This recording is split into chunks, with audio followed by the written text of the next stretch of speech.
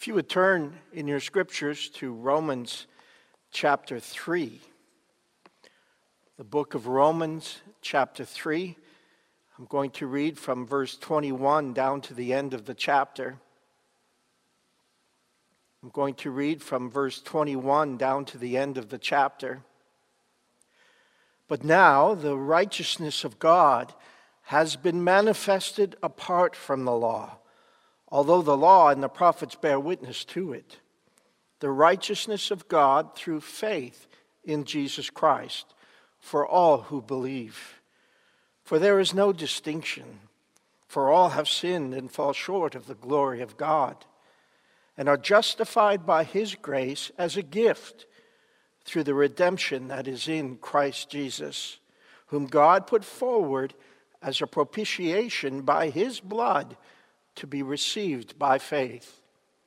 This was to show God's righteousness, because in his divine forbearance he had passed over former sins.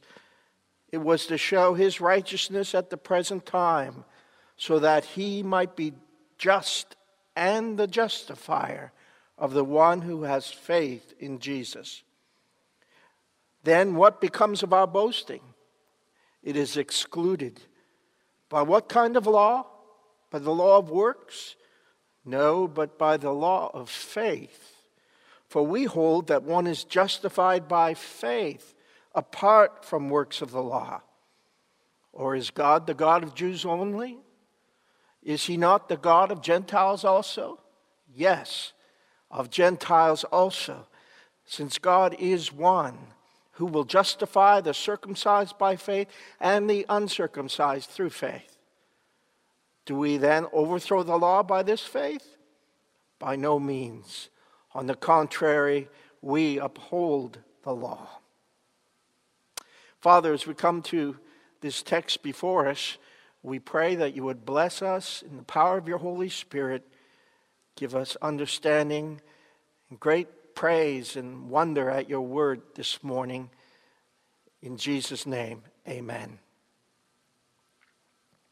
Well, the neighbors are invited. For a few years, Charlene and I organized a block party on the street that we lived on in Sarnia. The city would come and they would close the street, and all the neighbors were invited outside our home. And we had barbecues going and kids' games and lawn chairs and conversation and prizes. It was all a good time. Some neighbors would never come. They would peek at us behind their blinds. You couldn't pry them out of their houses. And it was such a beautiful day.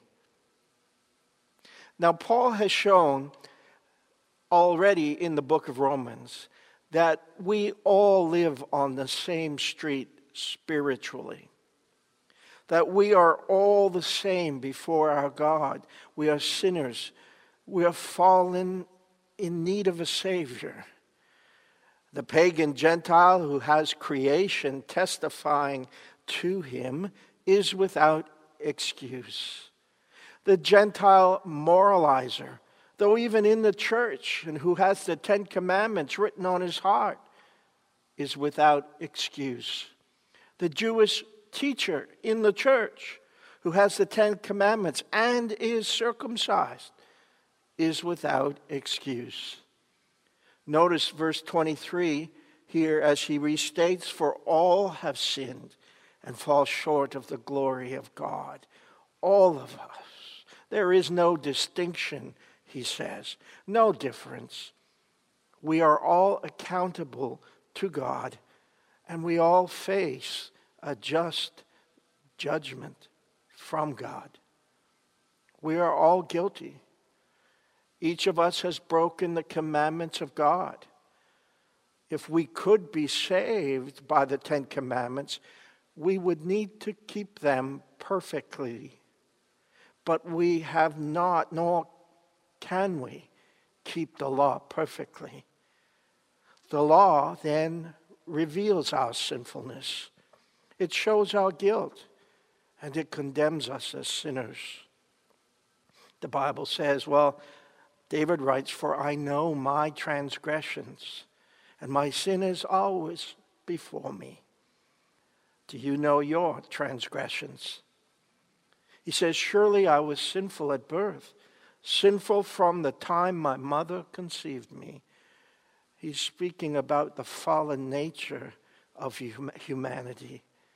And he says, "If you, O Lord, kept a record of sins, who could stand?" The answer is no one could stand. All is doom and gloom. And it would be a thunderous, rainy, dreary day in the neighborhood unless God rescues us, unless God saves us, unless God provides for us. And He has. It's a beautiful day in the neighborhood. 3 metaphors are offered to us in our text to help us comprehend the wonderful totality of our salvation, the amazing comprehensiveness of the salvation of God that He has provided the human race. The first metaphor is a legal metaphor. We find it in verse 24, "And we are justified by His grace as a gift."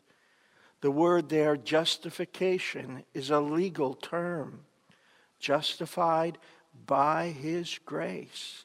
Literally, it means we are acquitted. We are made right, though we are wrong. It's a legal term in God's court. And we are all familiar with courtroom dramas and the legal process where a defendant is found either guilty or innocent. In God's court, we are guilty. That is established. Our guilt is undeniable. So then, how are we to be made right when we are wrong? How are we to be made straight when we are crooked? Well, he tells us because of the grace of God. Grace. By His grace we are made right. We are justified. We are acquitted. His unmerited favor. We're declared to be innocent by Him. And this declaration of our innocence is a consequence of His grace, unmerited favor, he says. We are justified by His grace. And it's a gift, he says, as a gift. That means it's not earned by us. It's not earned. It's freely given by God. How could we earn innocence when we are guilty? It's impossible. And this is a beautiful thing. A gift of salvation to be received by us. The Bible says, as many as received Him, to them He gave the power to be called sons of God, even to those who believe on His name. Why would you not want to be declared to be innocent when you are guilty? Well, the second metaphor that he offers to us is a metaphor of slavery. Look at verse 24. He says, for all have sinned and fall short of the glory of God, and are justified by His grace as a gift through the redemption that is in Christ Jesus. That word redemption is full of meaning to the Gentile Romans. It is a word that draws their minds towards the pervasive slavery that was going on in the Empire of Rome. A large proportion of the people in the Roman capital were slaves. And most likely a lot of the Christians who were meeting in the house churches were slaves. The word redemption here was a word that was familiar to them. It's a secular word in the Greek, and it referred to the slave markets. The slave markets of Rome were as common as Tim Hortons are to us. They were everywhere. When a slave was brought up to stand there in front of all, and bids would be made on their price, the slave was always hopeful, was wondering, would there be someone there who might pay their redemption price? Would there be someone there who cared about them and pay the redemption price which would set them free? Someone who was willing to part with some treasure. Someone who was willing to lay down the price of their freedom, no matter the cost. That is the word here for redemption. It is that amount put down for freedom for the slave. I mean, slavery was such a difficult life in Rome, and there was a yearning for freedom. Your owner could dispose of you as they saw fit. They could order you. You were their property. Your life was not your own. I mean, we get such a tiny little sense of what that means now in our lockdowns, don't we? Where our life is not our own. We are confined, and we can't do this, and we can't do that, and we can't go there, and we must stay here. And how much more the slavery, where you existed to serve the life of your owner. And even to try and escape typically meant death. Now, if you tell a person that they are a slave today, you may well offend them. The slavery is a word the Scripture uses to describe the predicament of mankind, of the human race.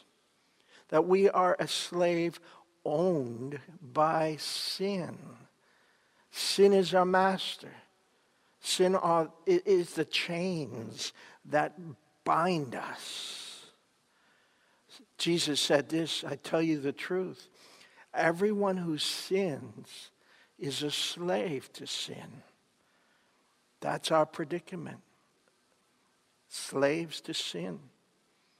Peter writes, a man is a slave to whatever has mastered him, and sin has mastered us.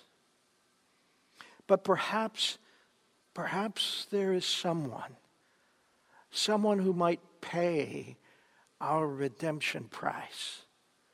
Someone who cares about us. Someone who is willing to part with treasure for us. Someone who will lay down the price of our freedom, no matter the cost. And we are told the answer here in our text. There is someone, the redemption that is in Christ Jesus.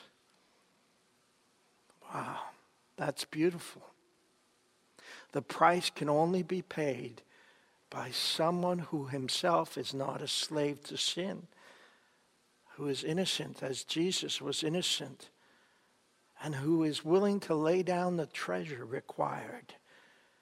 He laid down himself and his own life, his own blood.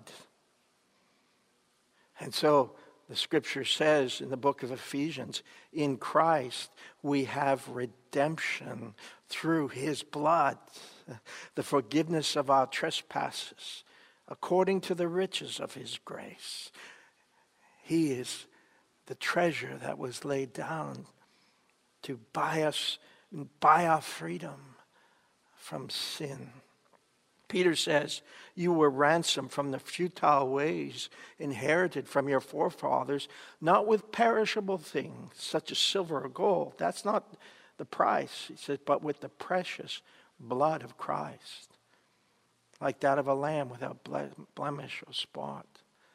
How precious the treasure that was laid down for us.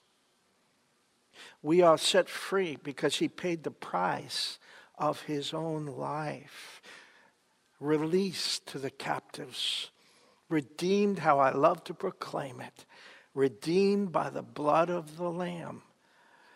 It's a beautiful day in the neighborhood. We are made right by Jesus, acquitted of guilt. And secondly, we are freed by Jesus. The price of our slavery, our freedom from slavery, has been paid by Christ himself. And then we have the third metaphor, which is a sacrificial metaphor. He says in verse 25, whom God, that is Christ, whom God put forward as a propitiation by his blood to be received by faith. Now this word propitiation is challenging in our language today, not typically understood. Sometimes a translation will say just the word sacrifice. Sometimes it might say atonement. You know, it's Mother's Day, and we're familiar with a mother's sacrifice. No matter if you had a great mother or a not so great mother, she did give 9 months to carry you and nurture you in the womb and to feed you and clothe you and keep you safe when you were oh so dependent. Here the word for sacrifice or propitiation. Well, the Romans, again, were very familiar with this word because it was part of their religious language and their idolatry and all of their deities and their many, many temples. They would use this word as a word that meant to make peace with their deity, that their deity was angry with them. And so they would seek to make peace with him.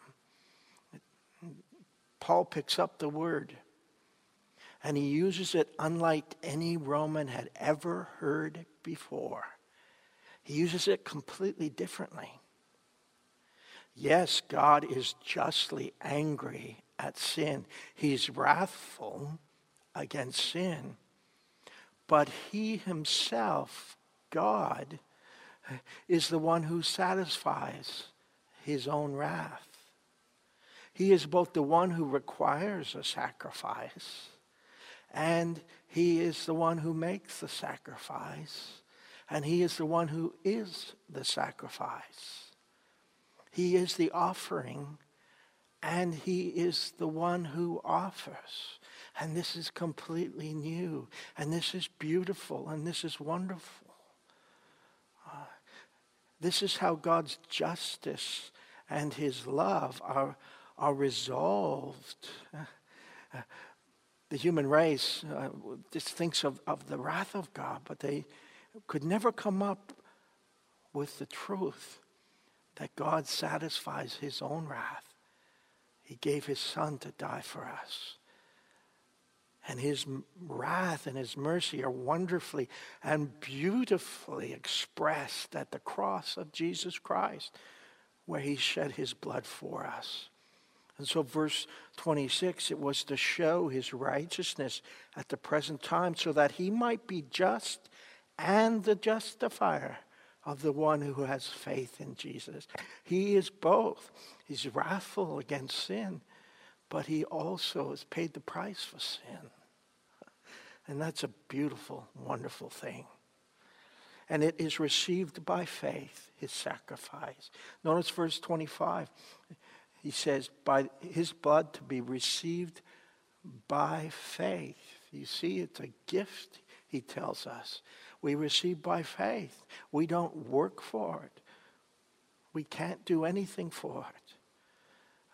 We believe, we trust in his sacrifice, in him alone.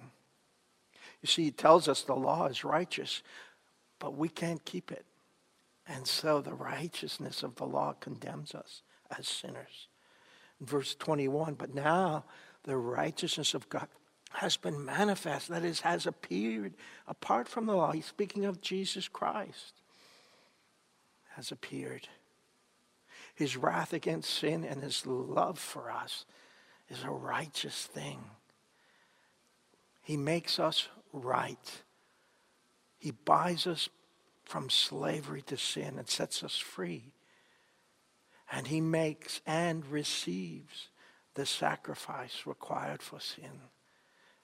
And it's all him all the time. He does it all.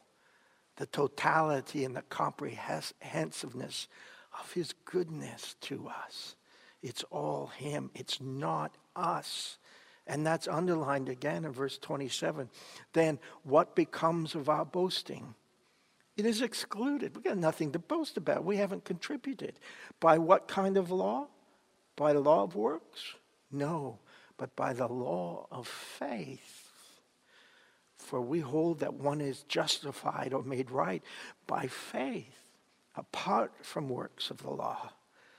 Oh, by faith. And he says in verse 30, God is one who will justify the circumcised by faith, that's the Jew, and the uncircumcised through faith, that's the Gentile. Do we then overthrow the law by this faith? By no means. On the contrary, we uphold the law, all satisfied in Jesus Christ. We can't save ourselves. And yet, all may be saved if you receive his gift of salvation, if you respond in faith in the work of God for you. It's not us. Ezekiel says these words, the prophet, as the Lord spoke, he said, have I any pleasure in the death of the wicked, and not rather that he should turn from his way and live? God desires that every human being recognize their sinfulness and their inability to satisfy the demands of the Ten Commandments. And so then receive what he offers to you, what he's done for you, his salvation. It's a gift for you. For God has not destined us for wrath, but to obtain salvation through our Lord Jesus Christ, says the Scriptures. We can't save ourselves, and yet all may be saved if they respond in faith. You know, the message of the gospel, the good news of salvation, is for the whole neighborhood of mankind. We are all invited into a relationship with God together, and it's a wonderful, beautiful day in the neighborhood. But still, there are some hiding behind the curtains. There are some peering through the blinds. You're invited, but you're unsure. You are invited to the party, but you're reluctant. You are choosing to stay behind your door, dark and dim. Won't you come out? Don't stay inside. Don't remain wrong in your spirit. Don't remain captive and enslaved to your sins. Don't remain facing the judgment of God. Christ Jesus is the one you need as your Savior and as your Lord. He's the one who calls you to come out. And he is the one you're hiding from most of all. But if you long to step outside, if you long to be forgiven, to join with those who are in the light, to join with those who are set right by God, who are set free by God, who are not under any condemnation, for God has forgiven them in Christ Jesus, well, you may step out in faith in the Lord Jesus. the good news of Christianity calls you forth and says, sinner, repent. Come forth to life. Come forth to forgiveness. Come forth to cleansing from your sins. Come forth to new life and resurrection life. He has done it all for you. It's such a wonderful, beautiful day in the neighborhood. The greatest love that has ever been expressed in the entire universe. Christ given for us to be made right, to be set free, and to be welcome before God. The scripture, Jesus says, blessed are those who are invited to the marriage supper of the Lamb. And he said, these are the true words of God. Would you bow in prayer?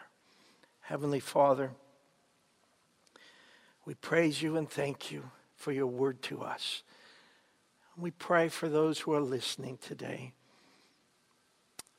Oh, Lord, they might be in their homes and behind their blinds. And you call them forth. You call them out to faith in Jesus Christ, to forgiveness for their sins. That they can't earn, they can't do enough. Oh, Lord, that you have done it all. That you gave your Son as a sacrifice for our sins. We thank you that it's a beautiful day for all who walk in Jesus Christ, for all who share in the salvation freely given as a gift. We pray, Lord, that you would knit our hearts together, give us courage in these days, and that we even this week might delight and take great joy and peace in all that you have done through Christ, and that we would truly marvel and see the beauty and awesomeness of the gospel of Jesus. So we thank you. We pray together in Jesus' name. Amen.